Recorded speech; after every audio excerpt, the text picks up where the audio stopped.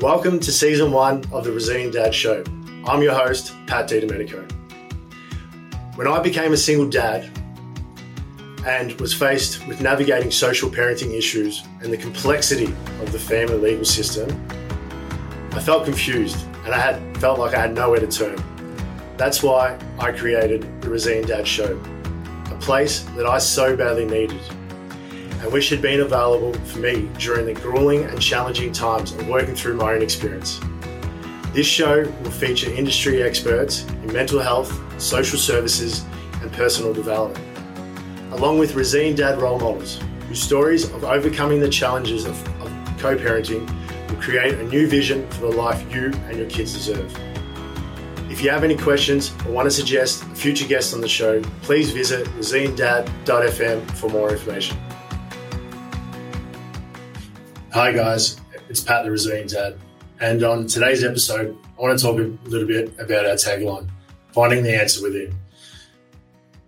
What does that mean? And for me, it's about in terms of understanding that all the solutions to challenges that I have in life are within me, to finally having the ability to find the solution, and that in terms of I can't look at the external world for answers.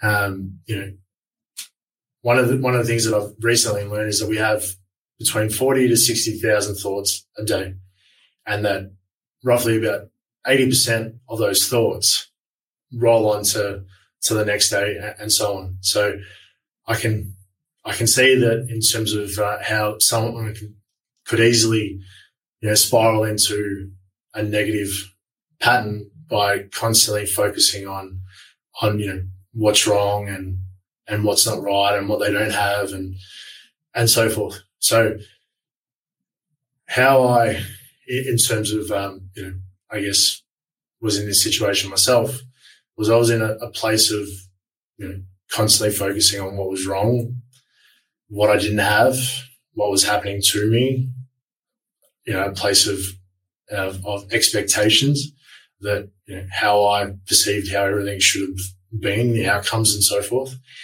And then I was able to make a shift, and they're only minor shifts, and seeing that in terms of I really don't have any control of what anyone does outside of myself. So if I condition myself to start forming those positive behavioural patterns, I will in turn change my mindset, such as looking after in terms of my health. Prior I was drinking 2 litres of Pepsi Max a day. I'd be lucky to take a sip of water a day, but now instead I drink 4 litres of water, and I don't have any caffeine. I don't even have any coffee anymore. I would go for a 45-minute walk in the morning, getting some fresh air, on a daily basis, where I got to a point where when I was younger, I'd be playing sport every day. But as I got older and started working for myself, and you in terms of, you get married or you're in a relationship and you have kids, and you tend to forget about the importance of looking after yourself. So I wouldn't be doing anything. I would be eating McDonald's for breakfast, KFC for lunch, KFC on the way home, and then I'd still eat dinner because, I wouldn't want my partner or my wife to get upset about me not eating dinner. So, constantly having a compounding effect of negative behavioural patterns and thoughts because things aren't working and everything's going wrong and so forth.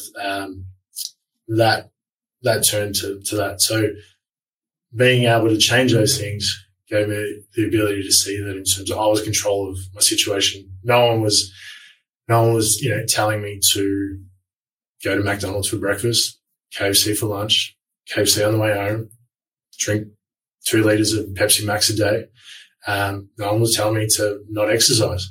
And so knowing that in terms of I had the ability to do that was great. And things changed for me.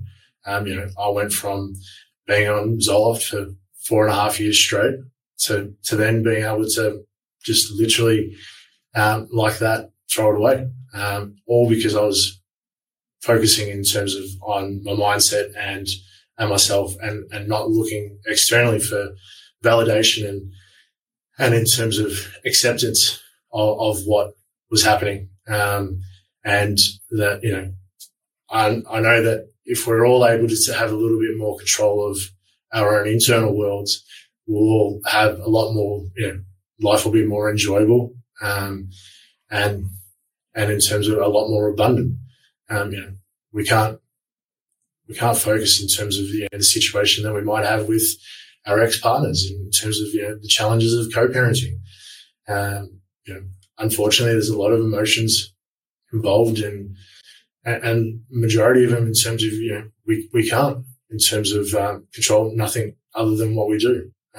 Maybe in a situation where in terms of we don't get to see our child as much, or we don't get to take them on that holiday at Christmas time because there's two parents now. So we both can't have him at Christmas, and I'm sure we both don't necessarily want to go away together. So it's having that understanding that in terms of your situation is your situation in terms of what is it you want to focus on now, and what do you want for your future, and in terms of being that role model for your children is taking care of yourself, so they see in turn that regardless of the situation, you didn't allow your situation to dictate in terms of the outcome in the future that you desired for yourself and your kids, and I think that will that alone can make a big difference in a lot of dads, especially in those challenging times.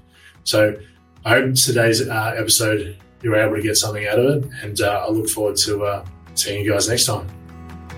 Hey guys, I really appreciate you listening to today's show. It means a lot to me that you're part of the journey and mission to help single fathers be the best dads possible. I'd really appreciate it if you review the show and share it with someone you generally believe could benefit from the content. Please visit resilientdad.com for more content and resources as we build this community for dads everywhere.